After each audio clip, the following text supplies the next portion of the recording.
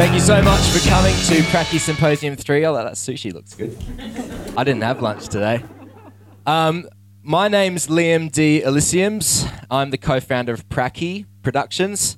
And I'm also a master's student here at UQ. And I work at Brisbane Boys College boarding house as well. What we're going to be doing today is something quite interesting, something quite unique, I think. And that's to support pre-service teachers within Brisbane and to promote a community. Now, I remember my very, very, very first prac, and I still had spots on my face from my school graduation. Yet here I was, walking into a classroom, and suddenly I'm the authority figure. And it was daunting, to say the least. And it turned out to be the most fantastic learning experience, and I'm still in education today. But it got off to a rocky start, and this is what happened. My very first class that I was supposed to teach actually wasn't supposed to teach. It was my first day, and my mentor teacher was away on a panel. And they said, I'm away on a panel, I can't come with you, but why don't you go see our class with a substitute teacher? Now, this will be good for you because you're kind of on the same level as a substitute teacher as a pre-service teacher. So you'll be able to get to see how our students react to you. And I thought, oh, that's all right. It was just an observationary prac. I was just supposed to be in my weird little corner away from the kids, just observing. Now, when I rocked up, the kids were absolutely everywhere. There'd been a fight at lunch. Someone took someone else's rugby ball. It was chaos. And it took a few good minutes to actually get them in two straight lines. And the substitute teacher rocked up. Now, this guy was probably about 150, 152 years old. He had a hump back. He had the ugliest, like, Cosby sweater, unsarcastically, on. He had hair coming out of his nose, his ears, and he barely spoke English.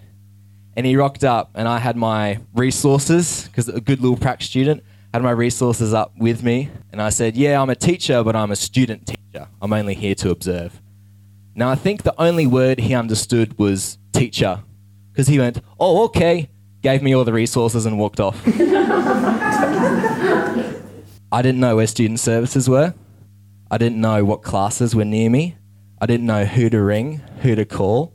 And I turned around to see 30 grade 7 students just looking up at me. And I went into fight or flight. I did. But I went, all right, kids, I'm your teacher for today. In you come. And I looked down at the resources I'd been given for that day, and it was about a paragraph long on persuasive speaking. Now, these are grade 7s. Those of you that know the curriculum know this is the first time they've ever done persuasive speaking. And I was going to be the one to introduce them to this brand new world of English literature. And I milked that paragraph for all it was worth. I worked sentence by sentence. I got them into groups. I said, you know what, kids? You teach me. What do you know? Let's go to prior knowledge.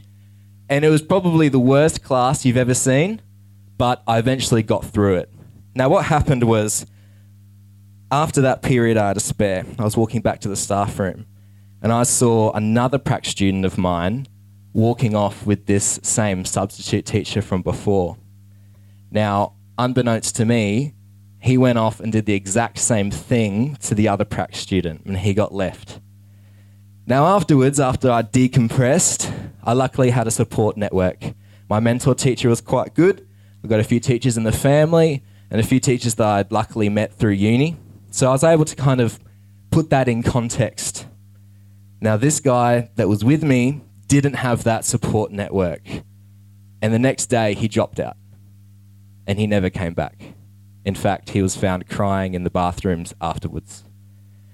Now, the importance of this story is communication.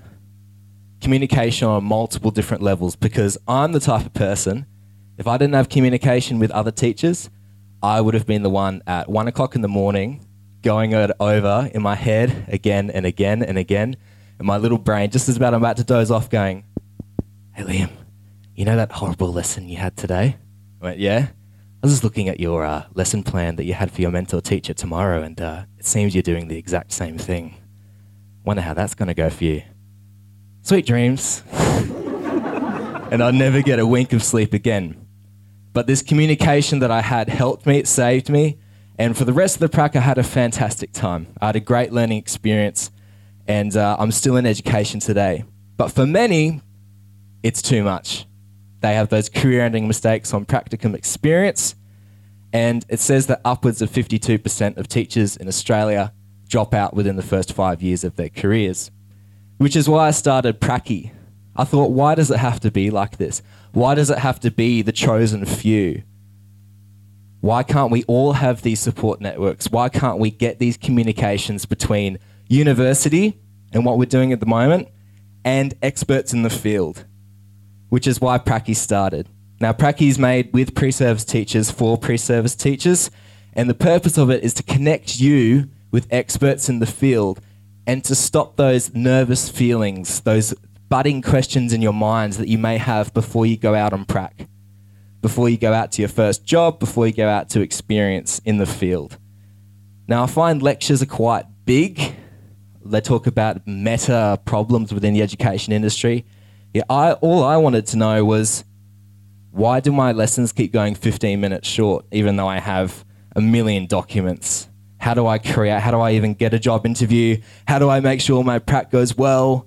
Now, this is what's going to happen today. You're going to get the experience to ask some of the best educational experts in the country any question that you want. Anything that you're worried about within education, you can fire away. Now, we're going to be doing this in a few different ways, but without further ado, I'll introduce to you the expert panel that we have here for you today that will be asking you those questions. So can we welcome them as they come up onto stage? Thank you very much.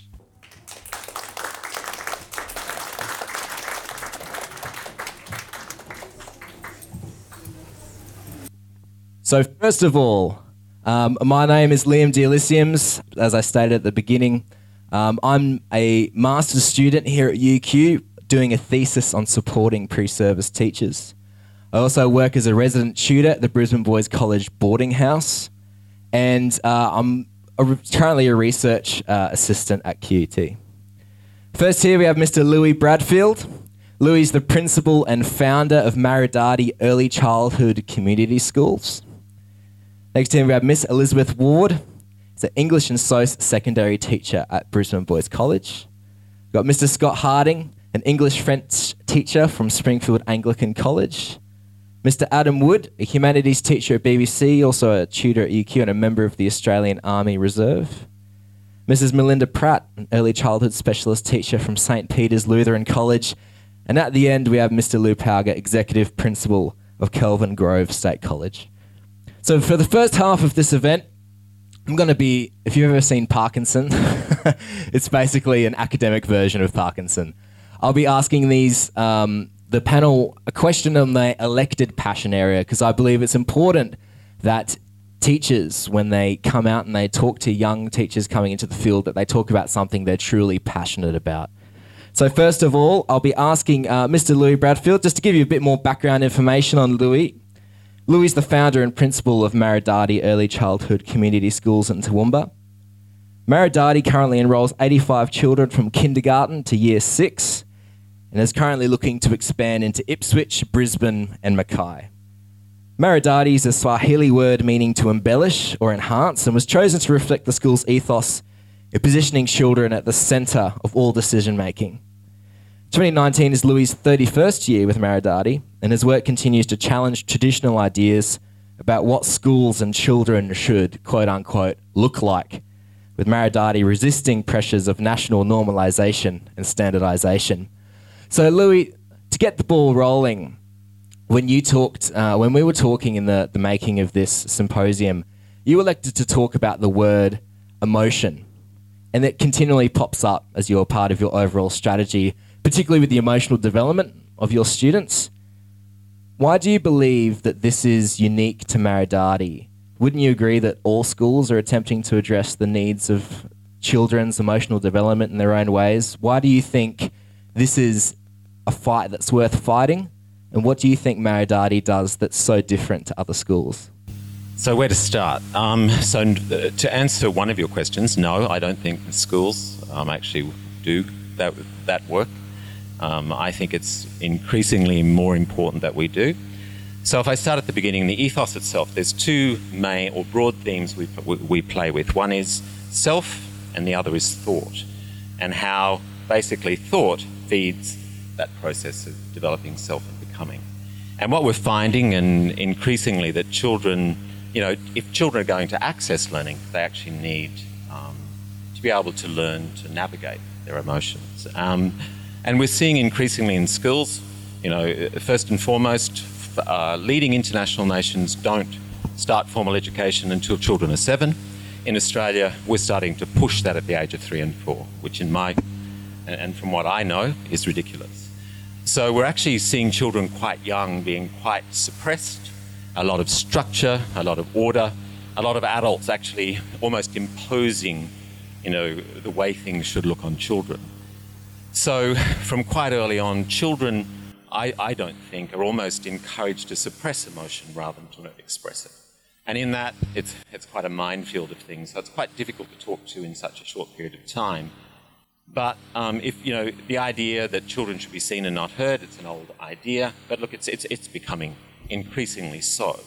And I think the rigidity and the structure and the order of these early childhood systems is actually getting to the point they're out of control. And research is showing us that children are struggling emotionally. We're seeing high levels of anxiety, high levels of depression. Recent stats looking at how many children are actually on antidepressants under the age of 5, which is really quite alarming, I think. And so the work we're doing and the work we're doing on emotion is because we think, and the latest neuroscience talks to, what's happening for children during those early years. And so we think it's important that we support them to understand and to navigate that, to access their learning. And to support that at Maridadi, so for people to enrol their children at Maridadi, they need to agree to walk with us. So we're challenging the whole idea that you drop your child over the fence, we'll fix it, and then we'll send it back.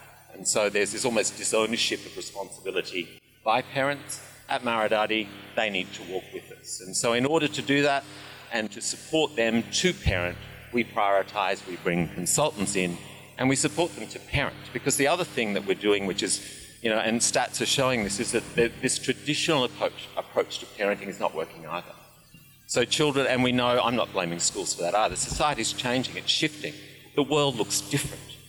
Childhood looks different. And so what we're actually working with, and these parents know that they want to do it differently, but no one's talking about it. We're still holding on to these ideas, and schools are notorious for it. They rank children, they rate them, that they test them, that they put all this pressure on this relationship between adult and child, because almost schools blame parents that something that they've done has actually created this child. And I think it just doesn't make sense. So if we're prioritising well-being, which leads directly, I think, to that emotional stuff, then we need the parents to walk with us.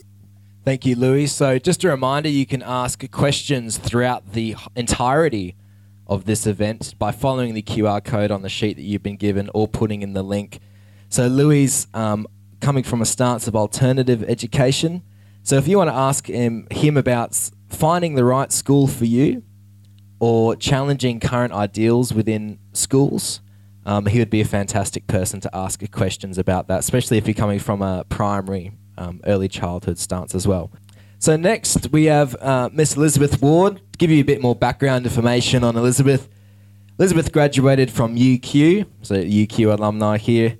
In 2015 has been working at Brisbane Boys College since 2016. She teaches senior English and geography, has recently taken on the role of middle school housemaster, and is the 2IC of the college's Amnesty International Club, and is regularly involved with their co-curricular activities. Her key area of interest is finding her own unique pedagogy as a new teacher. And it's funny you should say new pedagogy, Elizabeth, because I think it's important, as important as it is to hear from educational leaders, I think it's very valuable also to hear from boots on the ground, early career teachers as well. And Elizabeth, you've kind of bucked the trend a little bit. I know when I was graduating, there was a lot of rhetoric around rural placements, about the public sector, and that basically if you were a young teacher, you had to go out to Mount Isa to get any sort of permanent contract, and that getting anything permanent within Brisbane was difficult, especially in the private system. Yet you're in your first few years of your career, and you've had you've got a full-time position at Brisbane Boys College, one of the largest GPS schools in Brisbane.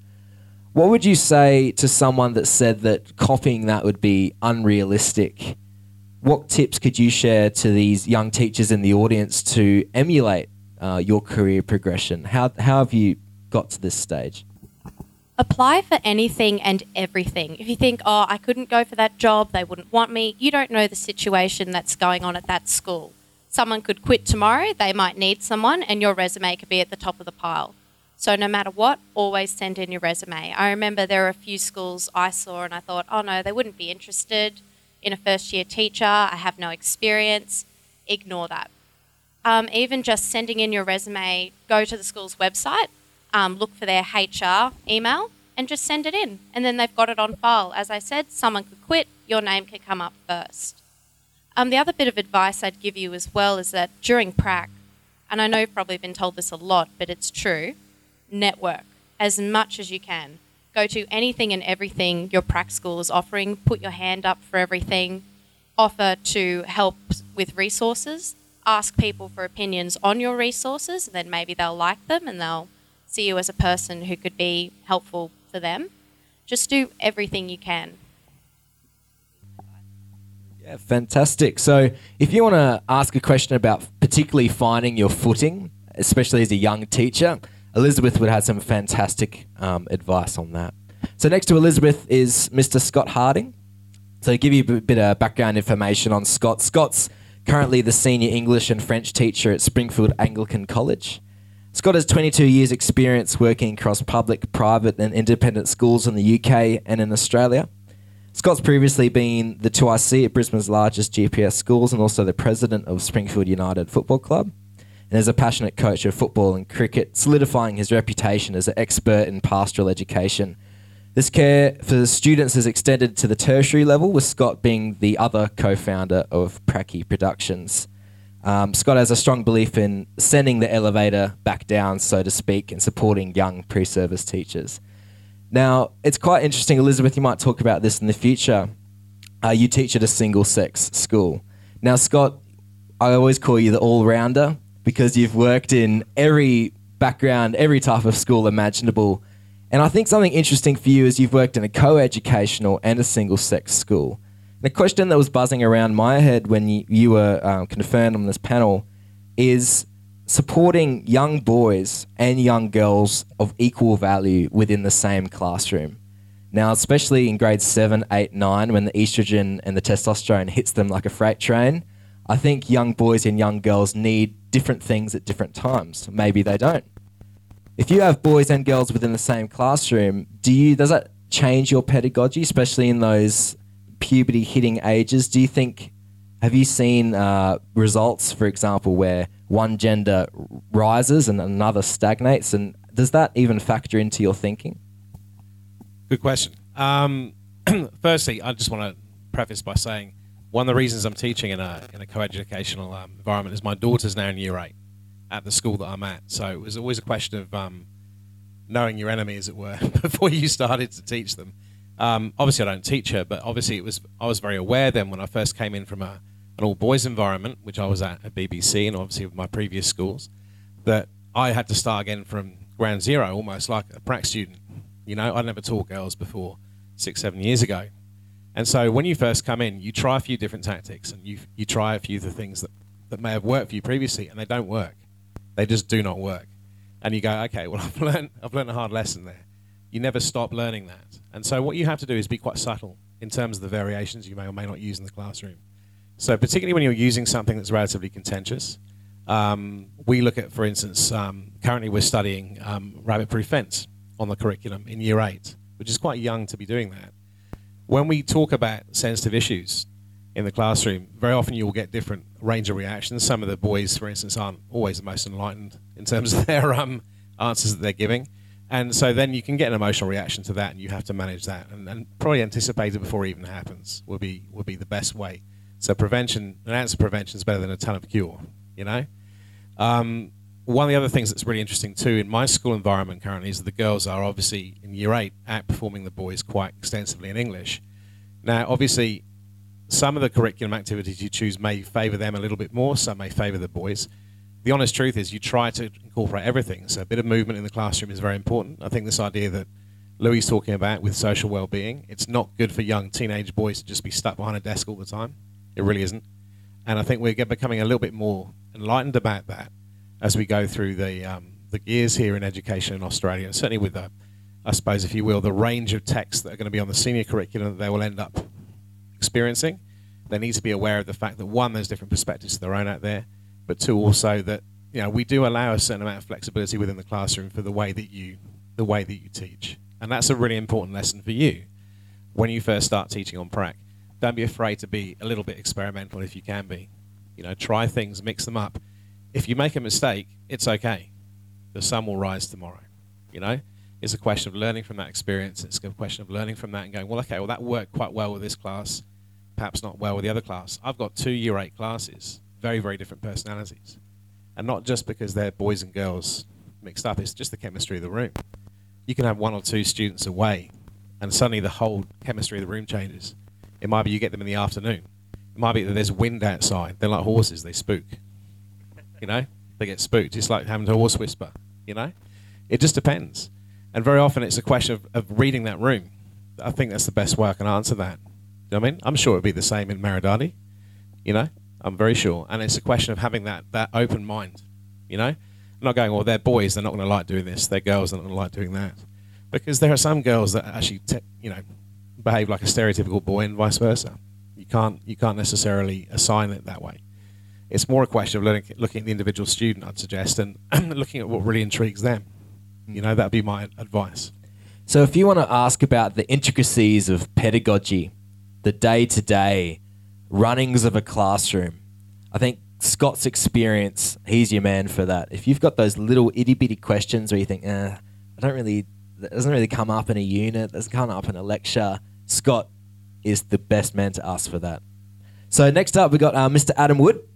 So Adam's been started his teaching career in 2002, and is currently a highly accomplished teacher at Brisbane Boys College in their humanities department.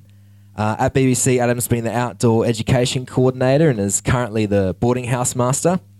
Along with Adam's teaching, he is a member of the Australian Army Reserve as a part of the junior leadership team within the 9th Battalion of the Royal Queensland Regiment at the Enoggera Barracks.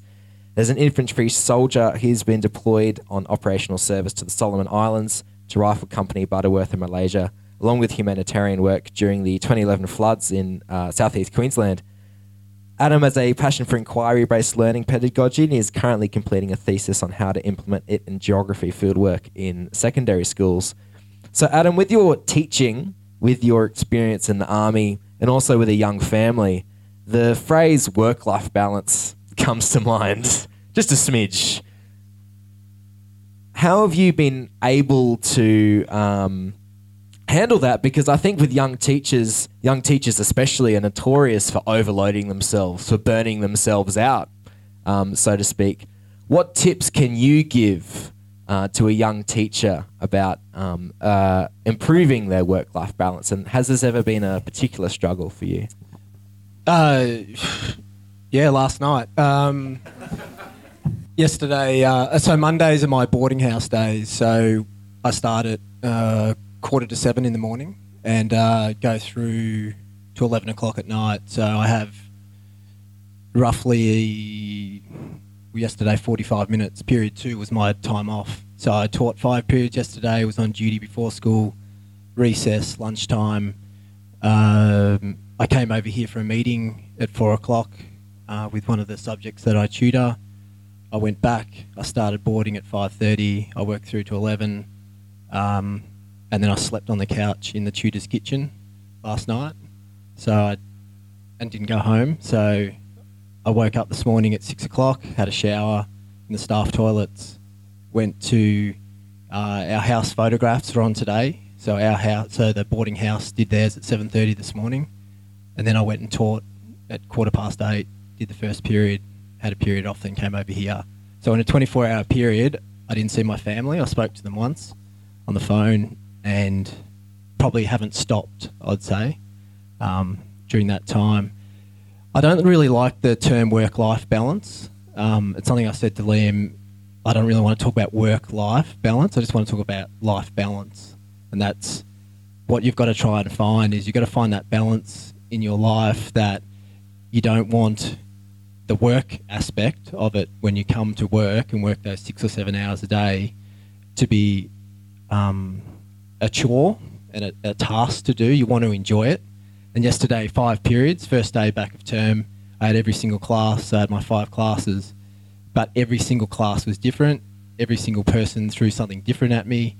There was the things that we got on email, the things that we verbally talked to other staff members about. It was just non-stop for the day. But you don't want that to be a chore. You don't want that to be something where you go home and then go, ugh, that was, it really eat me up inside. It was something where you just go, that's just part of my life. I just do that for 6 or 7 hours a day, and then you disappear and do something else. And for me, I enjoy doing things. I like doing other things. So that's why I like coming over here to UQ and tutoring during the semester. And I've done military service for 23 years now. So there's never been a time where I've sort of stopped not wanting to do that or found that a chore. I actually enjoy it when I go away outfield. It gets me time off from work and the family as well. So it's always good to go outfield. And doing things that are of interest to you, I really encourage people to do things that when you step out of the schoolyard at 3 o'clock or 3:30, 4 o'clock, you want to go and do something that you enjoy doing. You don't want to be taking your work home with you. You want to leave that behind. Get yourself almost like an office hours. Come in at 7:30, do an hour before school, go and teach your classes, finish at the end of the day, maybe do another hour and then just leave it and then walk out and then do your thing. Now, whether it be a family, whether it be an interest, a hobby, a sport you might still play, whatever it is, you need to have something that's going to have that balance across your 24-hour period, and try and keep sleep to a minimum and wait until the end of term, and then you'll be fine. Thanks, Adam. So if you want to talk about the day-to-day survival of early career teaching with your other commitments as well, just a reminder, you can ask any question you like through the forum. We've got some questions running in at the moment, and you can ask throughout the whole entirety of this, and I can ask on your behalf as well. Next, we have Mrs. Melinda Pratt. Melinda is currently an early childhood specialist teacher at St. Peter's Lutheran College and has 25 years' experience in education. Melinda worked abroad for 16 years in the UK, designing new curriculums for pre-prep independent schools. She also was involved in developing a cross-phase assessment system in large independent girls' school in London to better monitor student progress. Melinda has been a deputy head and a director of studies, has worked on the QCAA Consistency of Teacher Judgment project, and is currently completing a Masters of Education at UQ. Melinda values collaboration, using new ICT, and utilising evidence-based pedagogy within the classroom. So, Melinda, in your bio, you mentioned evidence-based pedagogy. For pre-service teachers in the audience, maybe that's early on within their course, could you explain what this is in layman's terms, and tell us how a young teacher could take advantage of things such as formative, summative assessment, data, evidence, statistics, elements like that in their classroom? Because when I started my Bachelor of Ed, I didn't know half of these things existed. So how could someone earlier in their career engage with elements like that to improve their teaching? Well, I guess I would first of all say that you're in a great position because you are receiving the up-to-date information and research into education and how children learn. I think someone's already mentioned about the brain development, and that there's such a wealth of information about how children learn best. And I guess as a teacher, and you've probably heard this before, we very easily slip into how we've been taught, and we remember how we have learned. But actually, as Liam was saying, as you stood in front of your classroom for the first time as a prac student, and you're like, what do I do? How do I approach this? And even though I've taught for 25 years, I'm still passionate about finding about the best way to teach something, especially to young children.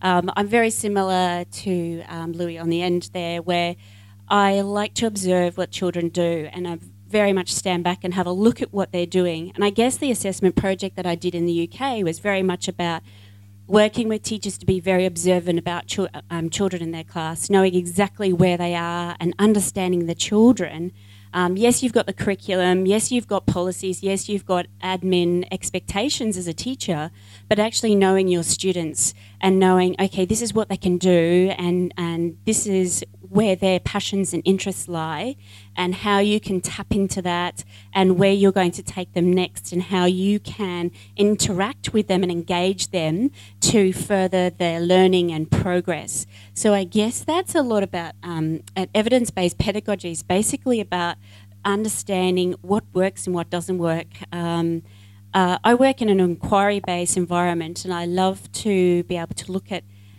all the research that looks at how curiosity and wonder really hooks children as learners. And for me, I start at those places rather than looking at the subjects I have to teach or a text that might be useful or what the Australian curriculum says. Yes, that's important, but you have children right in front of you and you have to engage with them and understand how their brain works, how their development works, how their emotions are working.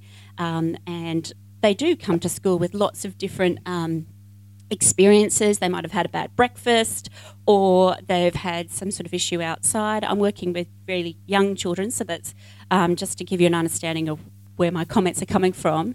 But it's important that that I guess you really understand your children and how they learn best. Thank you, Melinda. So if you want to ask about that side of education, it's something that I'm engaging with through my Masters that I didn't really give too much thought about, but it's quite a massive part of education. So I think if you want to ask some questions Melinda's way, that'd be fantastic. So at the end, we have Mr. Lou Pauga. So Lou Pauga is currently the executive principal of Kelvin Grove State College, which is an inner city P-12 school of 3,400 students. Lou's also an executive member and treasurer of the Queensland Secondary Principals Association, which represents over 500 school leaders across the state.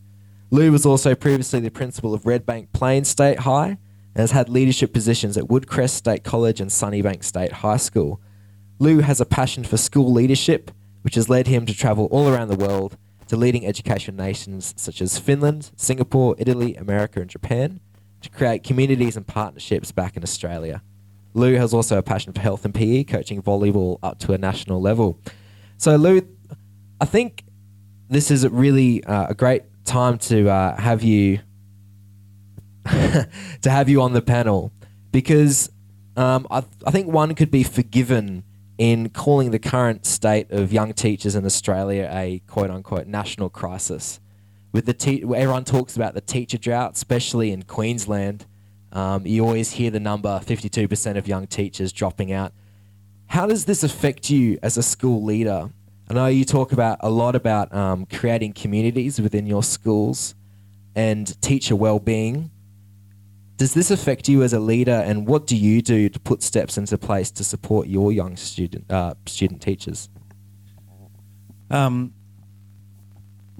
We create a community where happiness and wellness for everyone in the community is what we talk about all the time. You guys are in an amazing opportunity in that the shortage of teachers around the world is at a crisis level. The way the system responds to how we support you in your early years of teaching will make a difference about whether you become old and crusty like some of us out here. No, apologies, Liz, you're very young, and have a wonderful career out of it, because I get up and go to work every day absolutely energised and amazed at what happens in the classrooms every day, and I talk about the magic that happens. It's my job to make sure the magic can happen. The college, this year we have 240 teaching staff. Next year we'll have about 270. So we start about 30 teachers, new teachers. A lot of them are first years, every year for the last 3 years. So our induction processes are absolutely vital to making sure that we set you up to be successful. And the attention we pay to that around creating an environment where, you know, the passion, the enthusiasm, the brilliance that you all possess in your own way can be operationalised to its best potential in the classroom. The the thing that is quite unique about Kelvin Grove, as opposed to other schools around, is that we don't play in the metric space. Education around the world has been crippled by metrics, by politicians who pay attention to metrics that don't mean much, but they use it to justify whatever their bent is.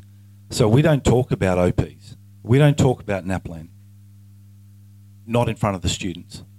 We actually talk about that in the staff, in my leadership team, etc. We pay attention to it there, but we don't burden students with that a metric as a basic measure. Our mantra is, our goal is not to be better than anyone else. Our goal is to be better than we were yesterday. So it's a growth mindset. It's really simple. It's in our community, and I'm sure the communities that are represented here, the kids get enough pressure from home around being, the best, high achieving, performing, etc. We just want them to be incrementally better. And after 13 years of incrementally better, they're amazing, and they can do whatever they want. And I recount a conversation I had with two parents who interrogated me for 45 minutes at an open day 2 years ago about whether they should bring their Year 7 child to the college. And where we are at Kelvin Grove, we've got a variety of schools around us. We're in an inner city community, and so parents have choice. And after the 45 minutes of interrogation about why they should choose Kelvin Grove, and I wasn't pushing that at all, I was just telling them what we do. It's up to them to make the decision about what best suits their child. And they said, righto, so what's your final pitch? And I said, well, the most important thing to me is that your child, at the end of year 12, I'll give him back to you well. And they recoiled because I didn't quote some metric that the Courier Mail quotes. I said, if he is well, then the magic that happens in the classroom every day and the co-curricular and the extracurricular programs that are offered, he will have flourished and be an amazing young man. But he will be well. And that's what we stand by. Not ironically, but pleasingly, in the last 4 years, the metrics that we do pay attention to are all, on a very steep pitch on improvement. But we don't share that in Courier Mail tables. We just share that with our community because they're our clients. We report to them and say, oh, well, NAPLAN's done. And, when we get the results, we say, oh, we had a good year at NAPLAN, and that's it. But it's not a constant narrative. Can I just touch on, and I really like, Louis'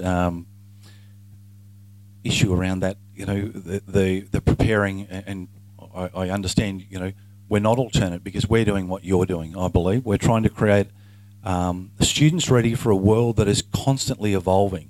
The irony is we work in systems that don't evolve.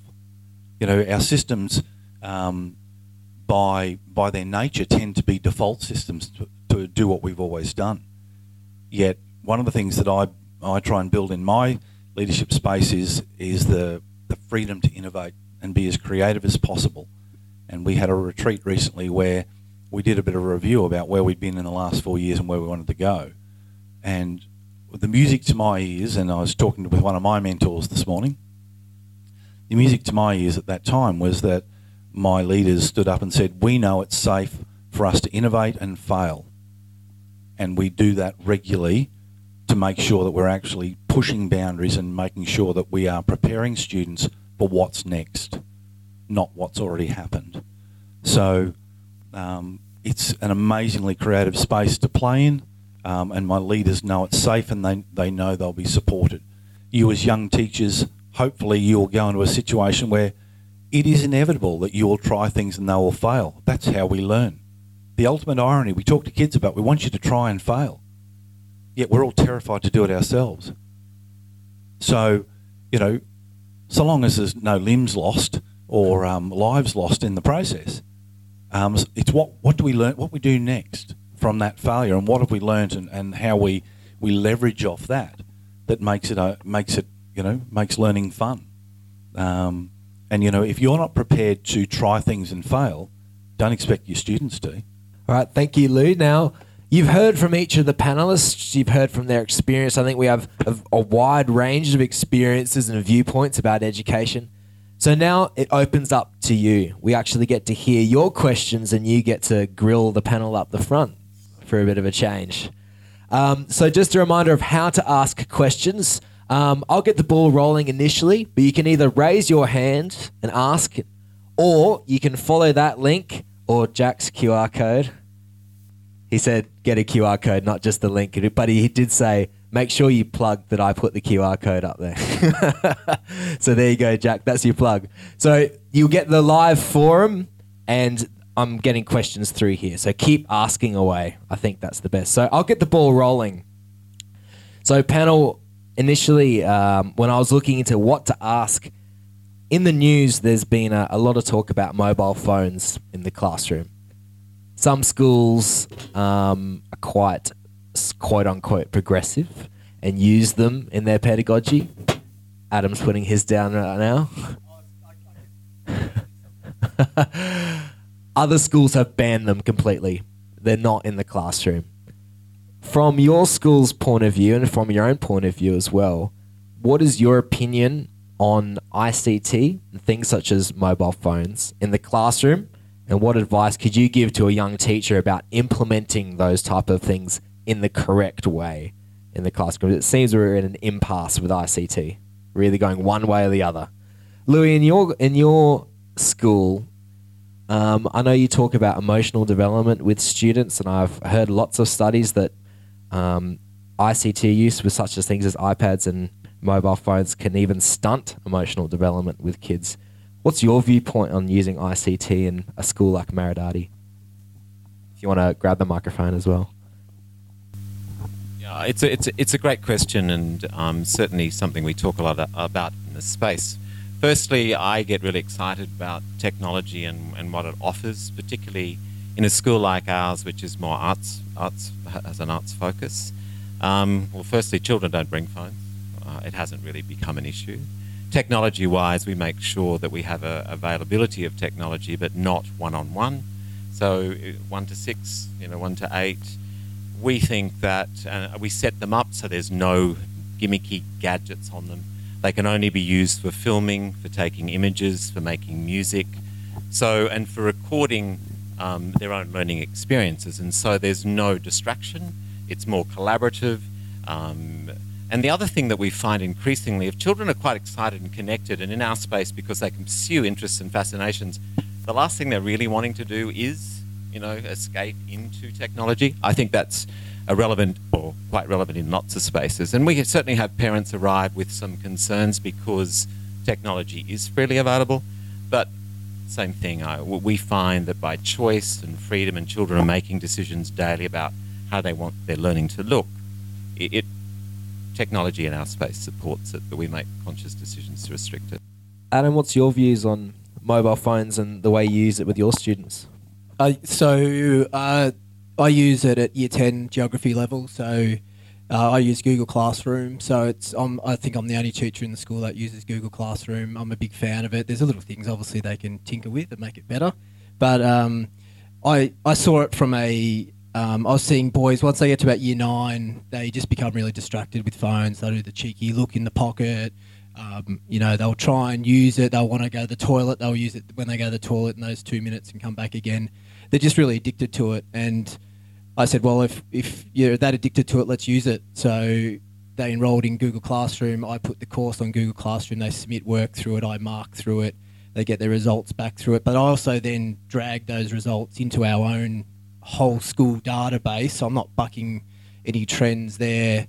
The school collects the data that they need, but to engage the boys with their phones, we do that. We might go down to the Toowong Creek and do some field work. I might set them a task, take a selfie next to a creek or a river in your own time and post it onto Google Classroom, and a week later they've got these weird and wonderful photographs of themselves next to the Brisbane River. And look, at the end of the day, if we're out in the class, if we're out in the field and we're doing something outside and a kid has a cheeky look at his text messages, well, whatever. I'm not fussed about that, but you're engaged in what task I've set you, and to be honest, they kind of forget about that stuff and they don't want to try and do the sneaky and try and look at the phone. So that's the way I engage year 10s. Year 9s, it's not as bad. Year 8s, it really doesn't come into play too much in my classrooms with phones in pockets and coming out. But year 9s, it starts to drift that way with phones. Yeah. Lou, I saw yourself laugh into the air enthusiastically when I mentioned mobile phones. As a leader of a school, what's your viewpoint on using ICT in the classroom? I've been an early adopter. Since, let me go back when I bought my first personal computer back in the late 80s, early 90s, and so I've used it myself consistently in my work. In the college, we have a differentiated policy, obviously, because we have preppies right through to 18-year-olds in year 12. In our sub-schools, we have different policies, but I remember, in mid-2000s when smartphones were starting to become the norm, we actually, and I was at Woodcrest State College at the time out at Springfield, and we actually compulsorily included the use of mobile phones in assessment pieces and made the kids use them and use them responsibly. And all of a sudden it took away the us versus them mentality. The students use them for their learning. They're $1,000 computers sit in their pocket. Why would we exclude them from learning? The challenge was to make sure that we could involve them in the learning process to add value, like any electronic aid we use. They're not the be-all and end-all, but they do add value or can add value to the process. So we went from having boys in Year 9 hospitality who rarely submitted assessment to 95% completion rates because we made them use their mobile phone. Scott, I've spent some time at TSAC and I've seen teachers within your department have a phone bucket at the front door, and the students have to put their phones in the beginning of class and they don't get it to the end. Do you disagree with what the other panellists have said? Not at all. I think actually there's a place for it. I think, look, it comes back to the idea of what you said about formative work. All right, so the traditional way of measuring intelligence is starting to not fall by the wayside, but people are starting to become more aware of the fact that there's more than one way of measuring progress. So we do have a phone bucket still, or a phone box in my case. But very often I'll say to the kids, come and get your phones during the lesson, because it might be that we're doing something that actually lends itself. So a good example would be in Year 8, we actually do satire as well.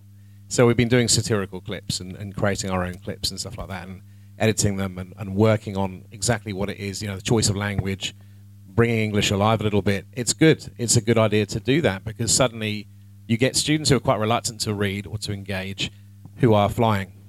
So, to use a coaching analogy, you don't score any shots that you don't take.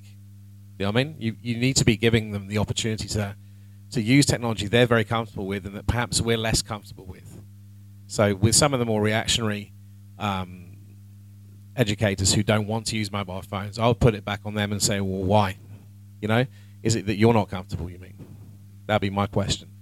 We can talk about addiction all day, but the honest truth is human behavior is always the driver. Like, we talk about social media policies at school. I'm sure you've got one. Very often it's human error. It's human error with driving. It's human error. I'm addicted to tea. Does that mean I shouldn't be drinking tea anymore? You know what I mean? We can all talk about addiction all day long. That's actually not the point. The point is about opportunity and giving them some kind of formative ability to think their way through a problem or to address an inquiry. Does anyone want to be very brave and raise their hand and ask a question, show your face and network with the panel in front of you? Yes. Hi.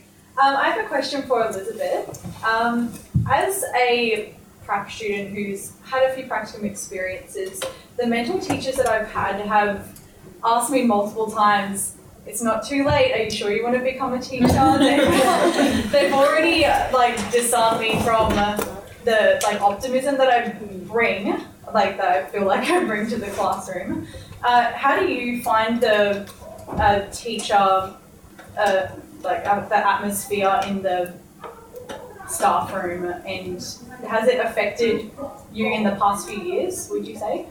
I think I've been very spoilt in the fact that I work with some really, really good people, but also I had to seek those people out actively. So it might come to the point where you need to start almost expanding who you're liaising with at school and looking a little bit further, and that is a shame that they're bringing that negative spin to your prac. If you find, though, that you can't really find a teacher who's, kind of on your same level with positivity, I used to just go back to people in my cohort and also ask yourself why those teachers at that school might be in that negative headspace. But I think, maybe just trying to have a look a little bit further. Again, like I said before, you probably have some resources that maybe other teachers might like or ask for some feedback or something like that. And no matter what, you can usually find someone who's still got a little bit of hope for you. Yes. It's interesting in the college with the processes we have in place to support the prac students and also the Techie Teacher Education Centre for Excellence students. We now have more staff volunteering to take prac students than we can provide now. So we had 75 staff volunteer to take prac students this semester, and my director of the Techie went to QUT and said, look, send us as many as you can. We've got more than we need. That's a really sad story, and sad for those people that they feel that way about it. I wonder who's going to teach their children if they're disincentivising you. But I know our lived experience at the college is very different to that. But that's because of the quality of the program we've put around our prac students and our mentor teachers around making sure that it's positive for everyone and people are lining up to be involved. I'm going to hit up the forum now. This is a question to Melinda. You talked a bit before about evidence-based teaching and using statistics and data. This question is, how do we not get too bogged down as a teacher in a growing culture of standardization and normalization? How do we still become that teacher that we wanted to be without getting too bogged down in content or making sure that we just hit the numbers when we need to? When I was working with the assessment policies that we're putting in place in our school, my mantra to all the staff all the time was, it's just a test. And it's a snapshot of what that child can do on that day. And it's just a little bit of an insight, but it needs to be matched with your teacher judgment. You have the best experience and expertise to be able to say what that child can or can't do. So when we started looking at an assessment program that went from preppies right through to A-levels, we wanted to have some sort of assessment that was very authentic. We're very lucky to marry up with Durham University, and they had a lot of evidence-based assessment modules and facilities that we could use. And we worked closely with Durham University, and we used computer adaptive models that took into consideration different cultures, gender, lots of different factors that children bring with them to the classroom. But as we were assessing, we were always mindful of the fact that this was just a test. And so when we looked at the results, we were very careful about that. And we did a lot of collaborating around the results. We worked within one-to-one with teachers. I worked in year-level cohorts, and I worked with whole school communities talking about results on a one-to-one level, in a year group level, and also what's happening across the whole school. And then we would look back at what we wanted to achieve as a school and what's our ethos, and we would try and match what we were doing with the school ethos. So that was always very much the core of what we're doing. Even though we were using these assessment tools, we were only using it as a tool. And also, this was within the UK, so very much, UK is very much driven by data. So we had regulations to fulfill, we would be inspected, we had to show that the children were progressing. But we matched it to the school's ethos, the vision that we had within the school, and we worked very closely with the leaders of the school. What do we want to achieve? What do we want these children to learn? How do we want them to be? What's their well-being? And then we worked from there. So, Louis, with Maridati, what role does assessment play in your school? Because I know with the growing culture of standardisation and assessments and testing going to younger and younger kids, I'm assuming as a leader of your school, it'd be quite hard to resist those pressures. So what do you believe about the assessment culture, and what role does assessment play in Maridati? If you want to grab that microphone as well, please. I've got quite a loud mouth. Look, it's complex, and I guess, and again, I don't know anything about what happens in these spaces, but when I hear that, I hear a lot of rhetoric. I hear a lot of talk. I hear adults who dictate and who do not bring children along with them. So, and in our space, it's more about, and we see children increasingly, it's not what the adults actually know about them or think they know about this child. It's the meaning the child makes about themselves in these early years that they actually take with them. And so, how the culture of learning is quite important in those early years. At Maridati, no, parents consciously choose to withdraw from that plan so we don't have the standardisation. But on the other side, we have a lot of pressure because the Non-State Schools Accreditation Board, in order to get accreditation and to actually get state and federal funding, we need to be able to show and share the stories of our children's learning. So how we choose to do it is very different than most schools. Are we doing it right? Well, I just think it's exciting that we're playing. So we end up with really quite detailed documents produced by children themselves who participate in sharing what they do well, what they don't do so well. Parents participate and contribute to the conversation. And then teachers, it's not an assessment. It's a documented, we create documentation which tracks students' learning, where we make links to the curriculum because, this idea that when children choose, somehow that's this little fairy tale, that's not real, when actually we see that children, when they're consciously involved in the decisions about their learning, are really excited and can keep it really quite real. And the thing that when we talk about emotion is that when children are taken on that journey, they can actually say, well, actually, I do this really well. I like that, but I suck at that.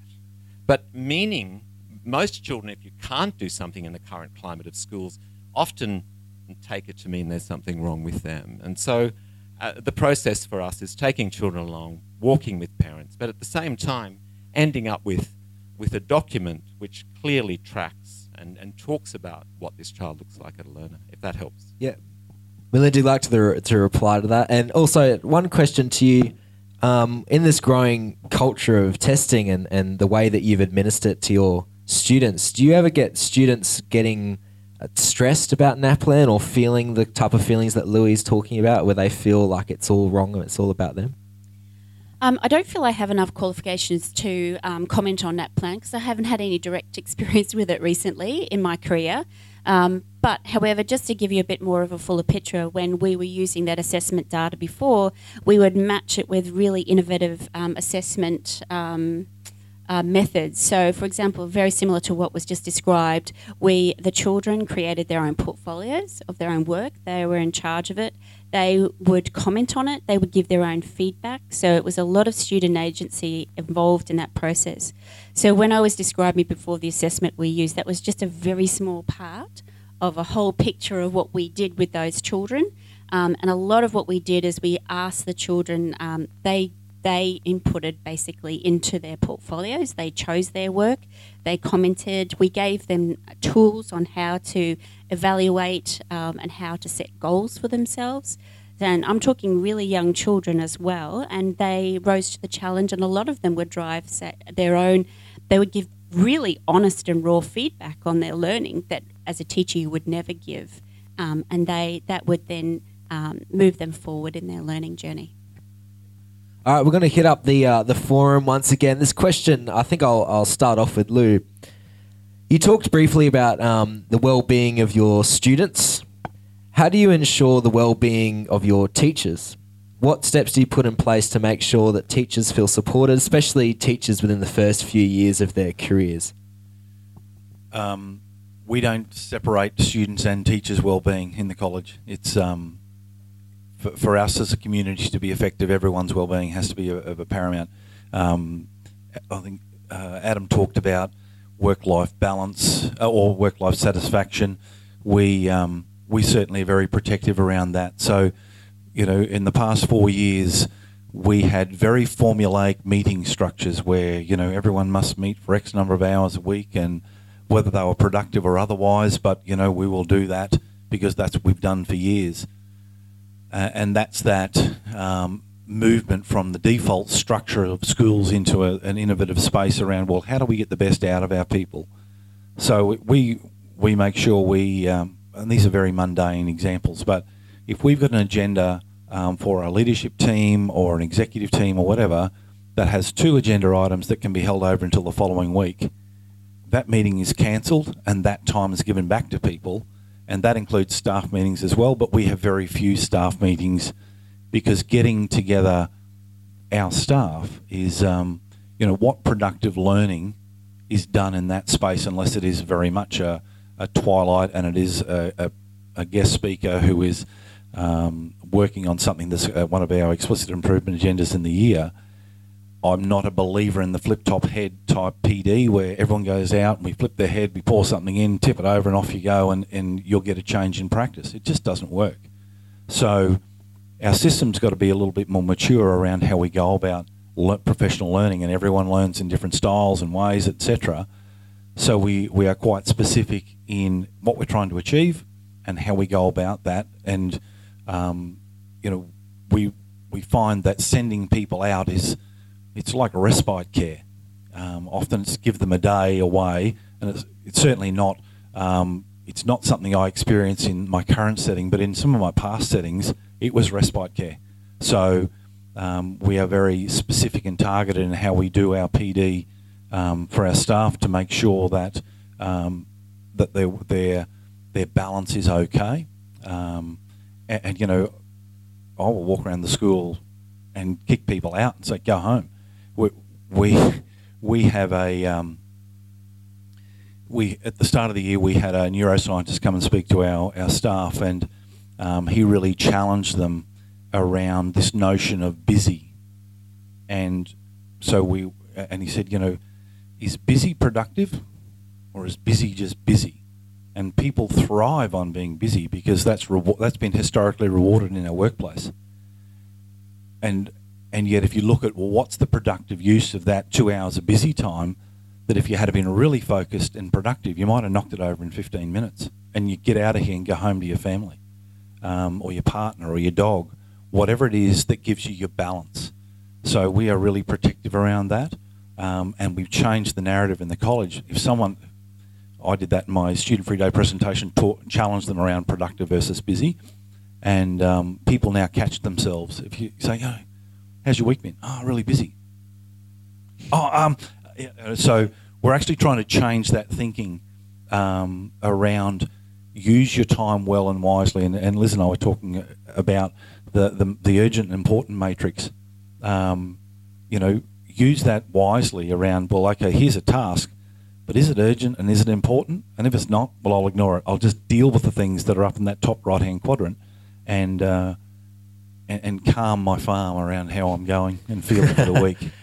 Adam, I was going to talk to you about also teacher wellbeing, and Lou touched on work-life balance and busy work. Before you were talking about your work-life balance and your structures, a lot of that seems to be self-imposed. Lou talked about some steps that he put in place in his schools. Do you believe schools don't put enough steps in place to ensure that their teachers don't get bogged down? Because a lot of your systems seem to be self-imposed and self-imposed rules. I hate email. So I got it off. It's one of the things when you step into a school, it's probably take you 6 months to 12 months to work out the political aspect of the school, and you'll work out. And after 14 years at one school, I've kind of worked that out, hopefully. I find things like email a real burden on staff. They just they're a morale killer. You've got to do one of two things, or two things. So you've got to set yourself aside time during the day to look at emails. So I do that first thing in the morning when I get there, about 7:30 to about 7:45, and then that's done. The next time I check again is roughly period 6 of the day, depending what classes I have. So it might be a tad bit earlier, a tad bit later. and see if there's anything else there I need to follow up on. And that's it. I turn it off. I turn Outlook off. The other thing is people getting trapped into putting Outlook on their phone, putting Outlook on their home computer or home laptop and looking at it on weekends. So you just got to turn away from that stuff. Give yourself time, morning, afternoon, check emails. The second thing is that create rules. Use the rule function in Outlook and create rules. Put people into deleted folders, put people into their own folders. For instance, Liam has got a folder on my computer. My head of department's got a folder. Some people have got the deleted folder because what they send is not critical for my job to do. And my job is to walk into a classroom and teach that class. So there's the difference between what's critical and what's not critical. And an email about the critical emails I see each day is one, if there's a room change. So if I need to move for whatever reason, exams for instance, and we need to move rooms, that's critical to me for my teaching that morning. So when I see that email come through about room changes, I check it, and I always check it. The second one is if I've got to cover a teacher who's away. So I had to cover someone in period 2 today. So when that email comes through, I check that email. So that person's email does not go into any deleted folders or anything. It pops up straight in front of me.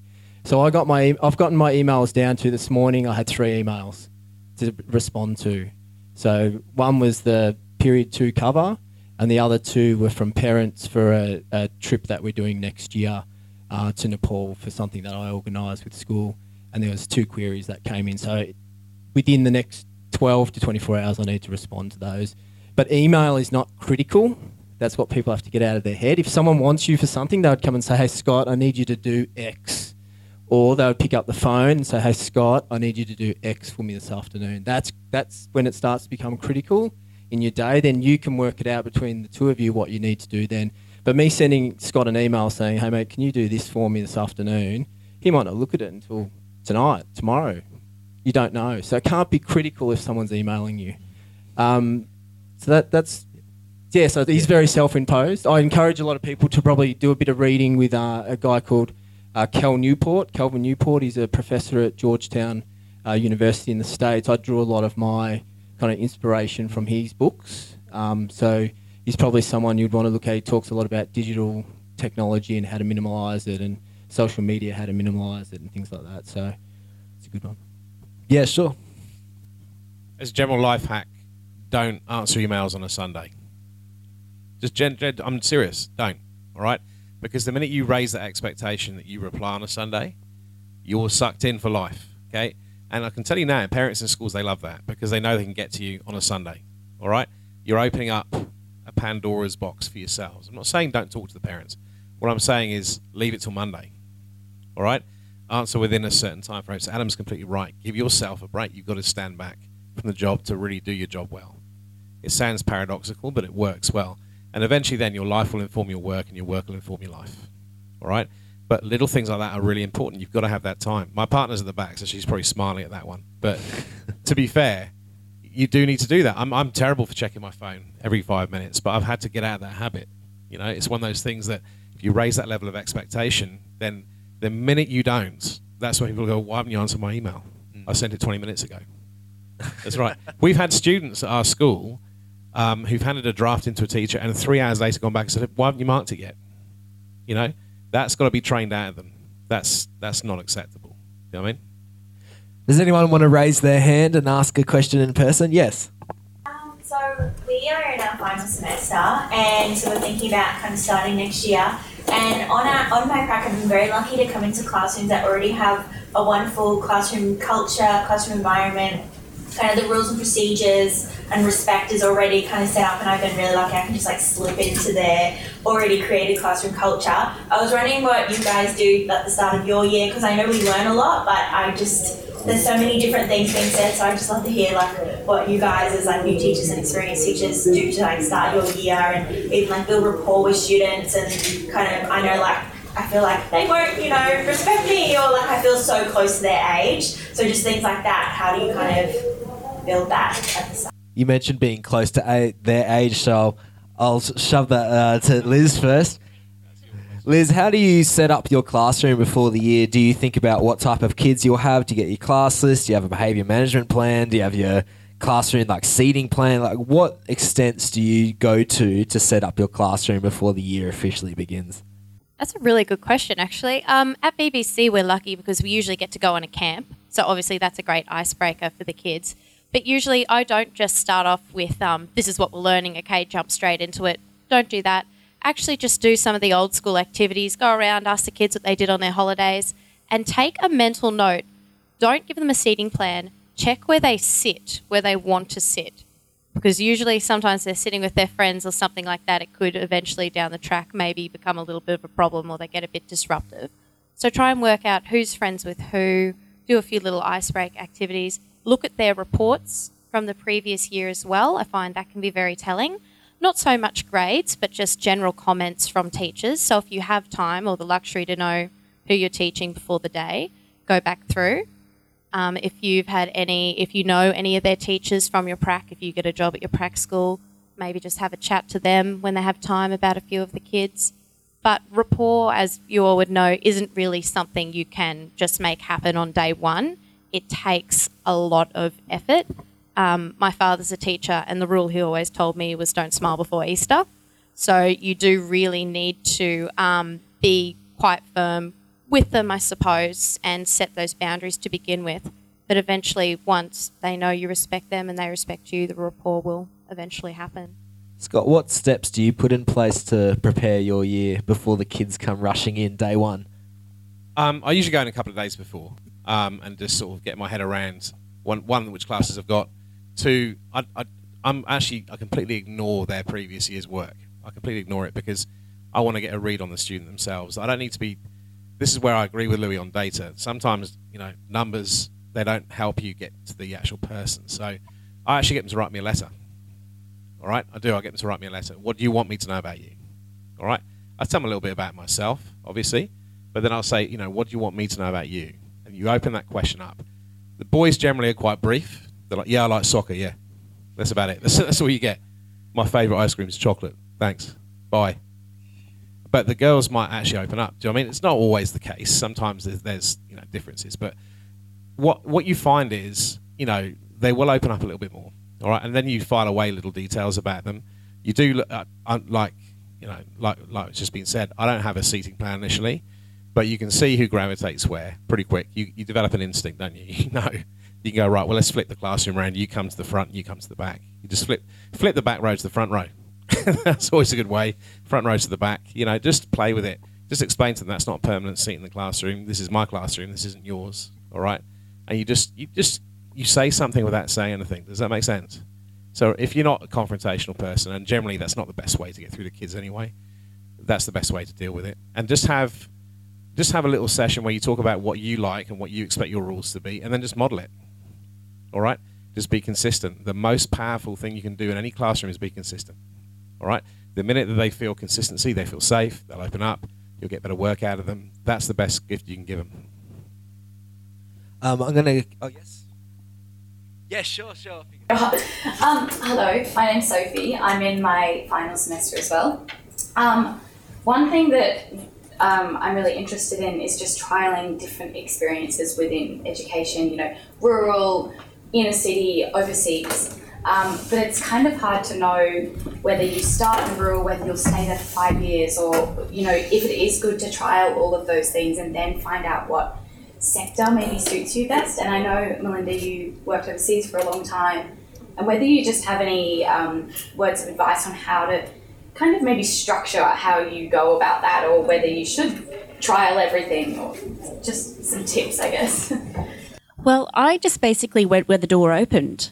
Because when I graduated from my undergraduate degree here in Brisbane, there were no jobs. And literally you had to go further north than Mount Isa to get a job it was early 1990s. And so I ended up going into a childcare centre because I knew some people who had a centre, and then the lady who was in charge of the centre left abruptly. So I fell into the same situation where I then got put into the position of the centre director, and I was fresh out of uni, and the doors just kept opening. And then I went from there and I wanted to get back into a school. And I had heard about a school in Thailand that was looking for primary school teachers. And I guess for me, I have a sense of adventure. And I guess being a teacher, I like that in my classroom as well. And that's why I like being an early childhood teacher, because you get a sense of adventure every day with children. But I knocked on a door in Thailand and the door opened and I went and taught there for a couple of years. And then after that, I then had a real passion for literacy. So I wanted to come back to Queensland and I did a postgrad here at UQ. And then another door opened in the independent sector here within Queensland. So I guess I kind of just followed, had one experience, and from whatever I gained from that experience, I then sort of knocked on another door and then it opened. But I kind of was very similar to the other experience where I just put my CV out there and I didn't limit myself to what I would never have dreamt that I would go and teach in Thailand as a second-year teacher. Never, ever. And that was before the internet. And you couldn't even buy bread or milk. I had no TV, no telephone, and I lived next to a rice paddy. And I remember flying in and the administrator of the school picked me up from the airport and put me in this house and said, there you go, I'll see you Monday morning. And I sat there going, what have I just done? And I guess it's through those experiences that build you as a teacher as well, so that you can go into a classroom and when you're put in front of a challenging situation, you just kick yourself into a mode, you're creative and you just draw upon your life experiences. So I wouldn't think too hard about it. I would just sort of knock on doors and see where that takes you. And then for me, I've really enjoyed literacy and teaching reading to young children. And then I came back, I did more study, then I went back out into the workforce, and that's how I ended up doing it. And when I went to the UK, it was because a friend of mine was teaching in the UK and she said, oh, they need a teacher. And they did a phone interview with me and it was at 3 a.m. in the morning. They'd forgotten there was a time difference between the UK and Australia. And I got phoned up at 3 a.m. in the morning, no joke. And so I answered the phone and they started a full-on interview with me and I woke up. And I don't know how I got the job, but I did. And so my husband and I flew off to the UK. And then I was there for a couple of years. And the head said, I see something in you. I want you to be in a leadership position. So there I stepped into the leadership position. So I didn't sort of actively go and map it out. Okay, in 5 years' time, I want to be here, here and here. It just happened. Louis, you've got a varied background with being a leader in different type of schools. What advice could you give? Yeah, the experiences just add to your repertoire. The scenarios change since we were a little bit younger. So if you're looking for a real remote experience, they'll offer you permanency because they struggle to fill their school quotas. By all means, do what Liz says. Go read the school newsletters. You'll get a feel for the place and a feel for the community. And back to the point over here before around once you're in those communities, make the connections, and it's that fine balance. You guys are a little bit older. I just turned 20 when I started teaching, and I had 18-year-olds in my classroom, and we were going to the same nightclubs in the little country towns, which was fraught with danger. But in this day and age, there is such a need. And my sister was principal in Mount Isa for 14 years. She would start most years with 4 and 5 positions not filled. You go to Ipswich, and they can't fill their positions. It's bizarre. So you guys are in the opportunity of picking and choosing. Do you do a city experience first, then go country? I've got a lot of young first, second and third years in the college. I incentivise that by offering them boomerang transfers. So I give them that 2 or 3 years of really good grounding. Then I say, now off you go. Do your 3-year experience. One teacher came to me and said, look, I want a country experience, my wife and my 3 girls. I've been here for 5 years. He's a maths teacher. How hard was it to place him in the country? I just rang my brother in Mackay, who's principal in Mackay. I said, do you want a great maths teacher, quality assured for 3 years, then I'll get him back? And he said, let me think about that, yes. So he's getting that experience, and it's highly unlikely he'll actually come back. He'll get a hot job because he's a really good operator. But there's no one magic formula around it, but the opportunities are out there in every sector around Queensland. Queensland's going to New South Wales and Victoria trying to pinch their teachers.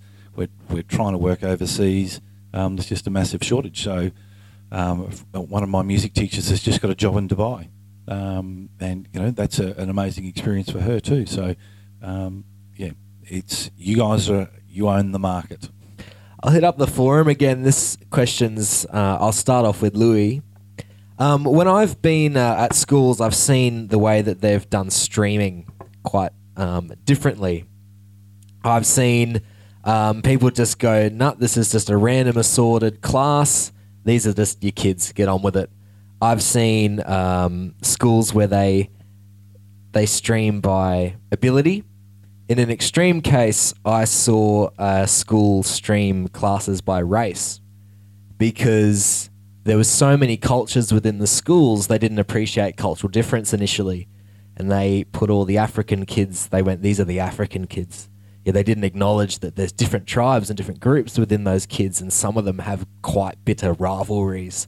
So the only way they could get any sort of normal classroom was to separate it by race.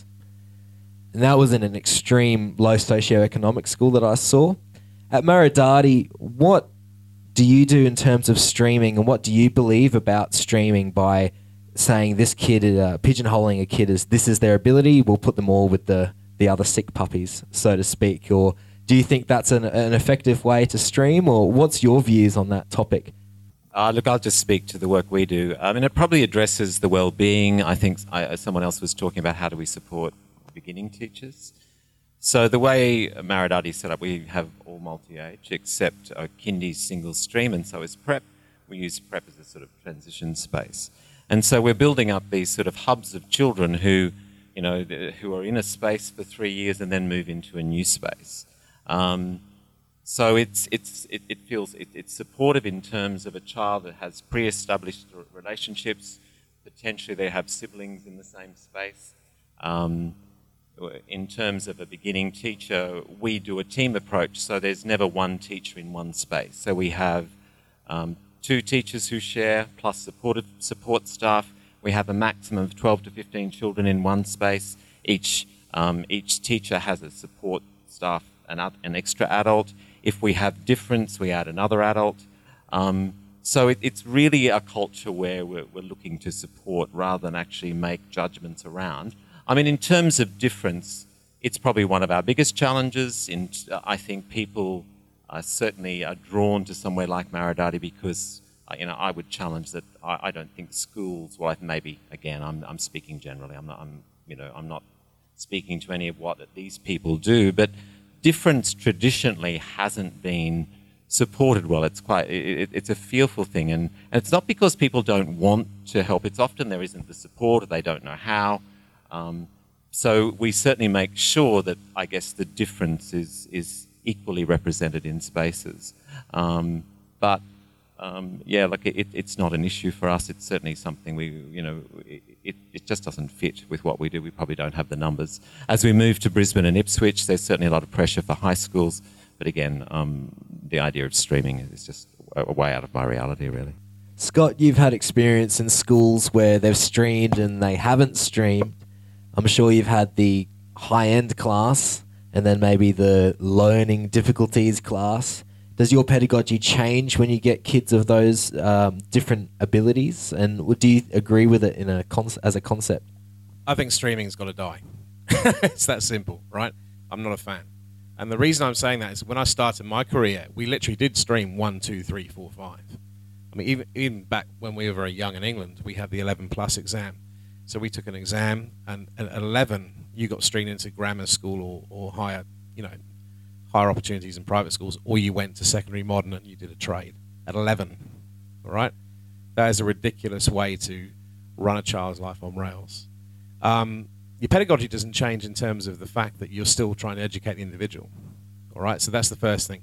The way you address a subject, like if you're doing a Shakespeare play, is a good example in English probably.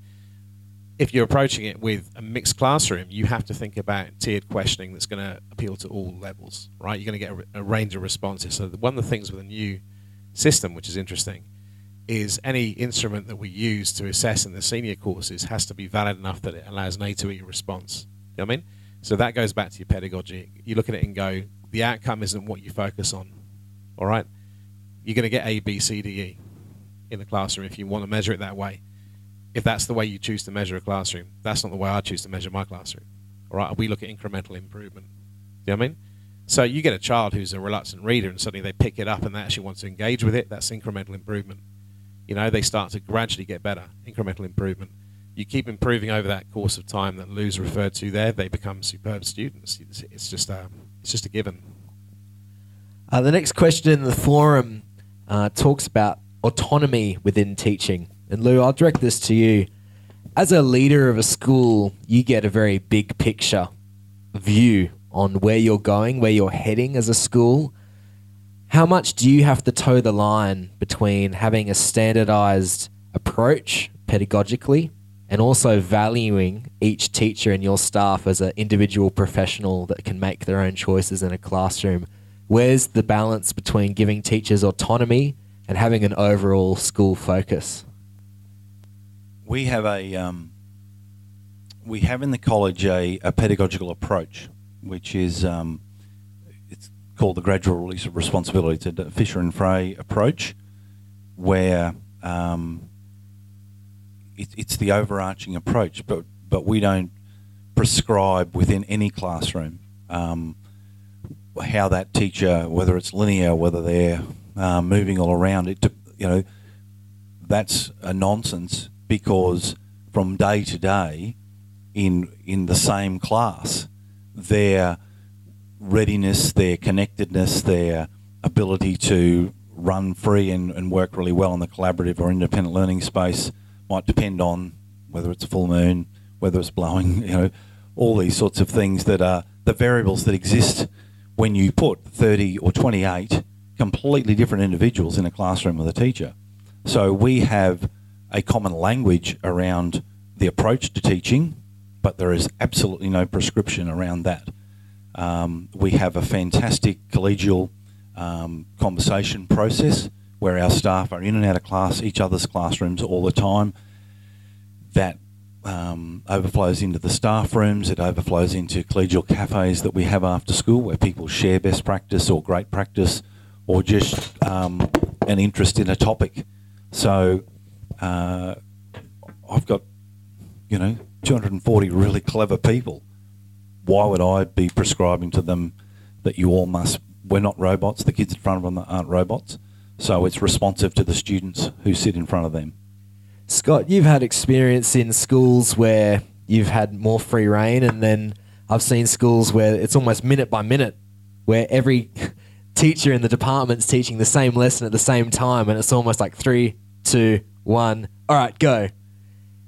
You've seen the extremes of autonomy and then schools where there's no autonomy as well. What do you believe about teacher autonomy? And as a teacher, do you feel you have autonomy to make decisions as they arise in your own classroom? I think that there's such a thing as a framework. So you have a rough framework that you work around, but how you approach that should be your call, all right, in the classroom. So as long as you can justify any decision you make, or you're accountable for the decisions you make, then I think it's okay. You know what I mean? So the honest truth is we are professionals, all right? We are professionals, all right? And we are therefore held to a professional standard. It's how you conduct yourself as a professional that's the key thing here. Now, I've had heads of faculty that are less secure with that freedom, and I've had heads of faculty that are very much free reign, do what you like. Both extremes can be dangerous. I think you need to have some form of framework or check and balance, and that's only right for the students. At the same stage, trying to prescribe things minute by minute is you're just going to strangle everything. Nothing can function at that point. So you have to be allowed to approach. I'll give you an example again with Shakespeare. If you look at Shakespeare, there's various different versions of, say, Romeo and Juliet that exist. If you're going to use a film version of Romeo and Juliet, do you use the DiCaprio version, which is the modernized one with the older language? Do you use the Rand, which is the classical version? That's going to be your personal choice or taste. That's like trying to prescribe everyone should like cheddar cheese. Well, perhaps I don't. Perhaps I'm lactose intolerant. You've got to allow for individual difference. But you do need to be accountable for the decisions you make, but within reason. That'd be my answer. Question in the forum, I'll direct this one to Elizabeth. When you're going out and trying to find schools, sometimes I know the schools that I had prac to, there just wasn't any placements in my internship. I know uni was saying, make sure you nail the internship because most often than not, you'll get a job offer. It just didn't seem to, they were going in another direction. There wasn't a vacancy. And I was just pushed into the pond, basically, without any floaties. And I didn't know where to go for jobs, when to apply, how to apply, whether to go through Seek or LinkedIn or network or just cold call people out of the blue. How do you present yourself as a young teacher, and how do you get the best employment opportunities in that silly season, kind of term 3-ish, term 4-ish kind of area? How do you present yourself the best, and how do you get your foot in a school that may potentially be hiring? This is only my personal experience. Other people might have different ways they approach jobs. LinkedIn is your absolute best friend. LinkedIn's fantastic because more often than not, your employer will go straight there. Another thing is having just a really clear, simple cover letter that actually speaks to the school's values and codes and their ethos as well. And I know this is going to sound silly, again, common sense, but please proofread. Like again and again, and get everyone you know to proofread your cover letter. The amount of times I've seen HR, I've honestly seen this happen, have a look at someone's cover letter, there's a spelling mistake on it, just throw it out. It happens. You're stressed, you might be applying for jobs. I remember applying for jobs around the same time exams were, the end of semester 2, so your brain's everywhere. Don't have silly little mistakes. And as I said in my opening little spiel as well, email HR of all the schools. Seek is fantastic, but read it really carefully. Read their job description. Some places only want you to apply through Seek. Others say just respond via email. So make sure you do what they ask you to do as well. Calling schools is okay, but you need to be very careful about how you do it. Make sure you call, obviously, the front office first is the best way to go and say, you know, I'd like to apply. Whereabouts would you like me to direct my resume? I would be wary of just turning up with a resume as well sometimes, especially during, you know, the end of school year when it's very busy. Just be mindful of how you present yourself and how you actually contact the school and what's appropriate. If that answers your question. Talking about checking your resume, I heard of a horror story where someone thought they'd be quite smart and make like an algorithm for their resume where they could just click the different schools and have a different type of resume that they could all send out at once. Needless to say, the algorithm didn't work. And what came through was, it's always been my passion to work at BBC, Brisbane Grammar, Churchie. It was all the schools they put in the algorithm at once. Can I also add, check your Facebook page. Because if you haven't got that as private, it's your right to post whatever you want on your Facebook page. But just be aware that that represents who you are. And if you think that people don't check it, you're kidding yourself. Scott, you have a comment? Please learn from Israel Folau. All right? Social media is not your friend at times. And you've got to be very, very careful. This is the very first thing that gets looked at. All right? Any employer worth their salt is going to look at your social media. That's just a fact. All right? And use your prac. If you're on a prac in a school that you really like, use that as an extended interview. You know what I mean? Look at it and go, that's a 6-week interview, essentially. All right? Schools notoriously, if they've got someone on the books already they like, that's good. All right? Yeah. Sorry. We've got time for one more question. Yeah, that was very old school. I'm sorry. I'm an old person, so check your Insta. Whatever you are using. Just from a state school point of view, the Teach Queensland site is the place to sort of make your links through. But Scott's right, as far as your practicums and internships, if they're still existing, are absolutely your best trial in the school, and Brisbane schools use that extensively. If you want, and it's probably for you guys, if you're 4th years, it's probably too late, but if you want a country practicum experience or a beyond the range grant, so you can actually be funded to go. My son drove to and from Tully twice for prac and internship in his 4th year, but he knew he'd already been appointed in March of his 4th year to Tully for the following year. So he knew he was going to the school where he was doing his prac and internship, and he was going to be teaching the following year. So the Teach Queensland site is certainly a place you need to be connecting through. That process, they're making offers now. All of our techies, our 82 techies, all know exactly where they're teaching next year. We've got time for one more question. So what we're going to be doing is Each panelist is going to have about 30 seconds to give their view on this one particular question. Now, in my research for this, I saw that 52% of teachers within their first 5 years of their career drop out of the profession. And that's linked with another stat that said only 50% of university students within the education faculty graduate. So put those two together, only around 25% of people that start the journey of education stay with it long term. What can an early career teacher do to make sure that they're part of that 25%? And what can they do to support themselves long term and stay within the education profession? Louis, would you like to start with that one? And then we'll go down the line, only about 30 seconds each. Okay.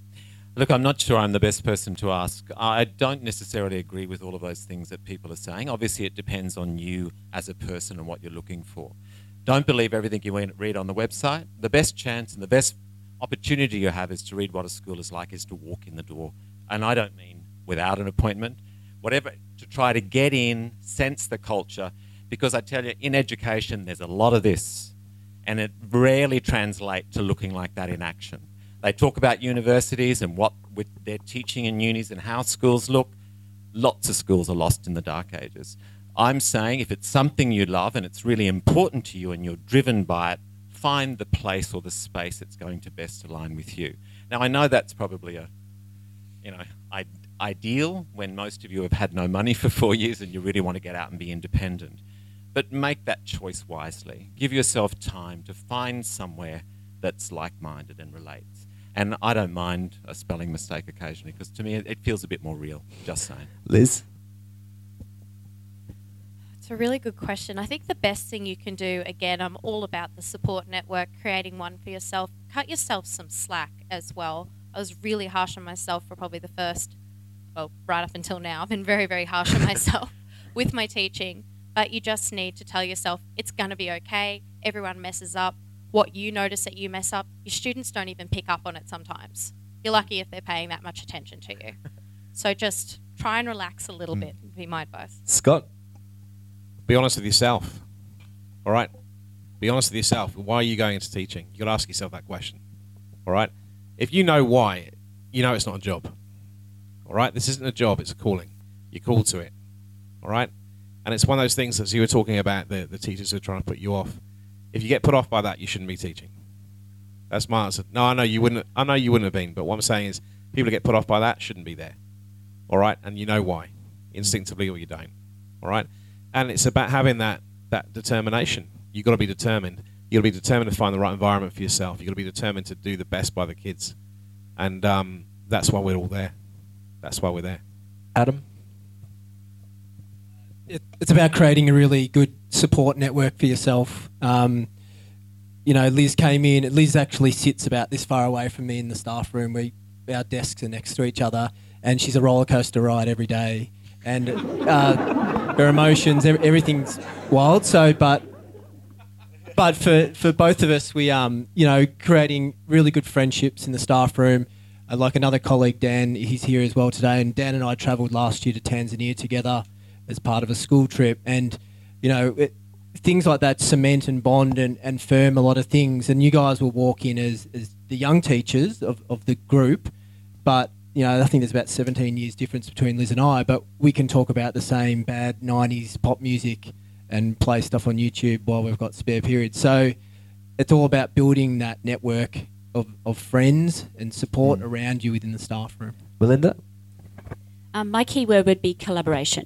Just make sure you collaborate with everyone around you. And yes, there will be people who won't want to collaborate with you and they'll want to stay in their classrooms. But find those people who do and talk with them. And if you've had a rough lesson, go and talk with them and have a space where you can debrief, or even talk to your cat when you get home. And make sure that you are making those links with people and you are getting out of your classroom. And if you're lucky to be in a school that's very innovative and has open and flexible learning places, that's even better, because you get to watch and observe and see what everyone does, and you pick up little bits and pieces. Even myself, after 25 years, I'm still learning, I'm still growing. Lou? All of that, but understand that on any given day, if you've got 5 classes, you've been exposed to 150 different variations and variables that you cannot control. And you beat yourself up for the first 2 or 3 years, and I have this conversation regularly with my son, oh, that lesson didn't go so well. Why? There are so many variables that you don't control in that teaching space. You're there being the best you can be. And if you can look at yourself at the end of every lesson and go, well, I gave that the best shot, what have I learned, how can I be better, and move on. But stop self-flagellating, because otherwise you just get a very sore arm. It's a complex calling that we go into, and the students, you can't control so much of that stuff. And I've worked in very low SES schools and I've worked in really high SES schools. They're all complex. So, just hang on, the collaborations, the network, the support, and just enjoy the ride. I've been doing it 35 years. I love it. So thank you very much for coming to this event. The panelists will be hanging around for a little bit outside in the foyer kind of area. If you would like to ask that question you didn't get to ask so far. To keep up with Pracky, we're doing symposiums all the time. The best way is to go to www.pracky.com. It's on that sheet that I gave you at the very beginning. And we have our mailing list sign up on the very front page. That's literally what it looks like as you sign in. And then you can keep up to date. Also, updates would be on our Facebook page, which is just /Pracky Productions without the hyphen. Make sure you like that and keep up to date with what we're doing. Can we give a big round of applause to the panelists that came in? We'll be around to ask questions, but other than that, we'll see you next time. Thank you very much.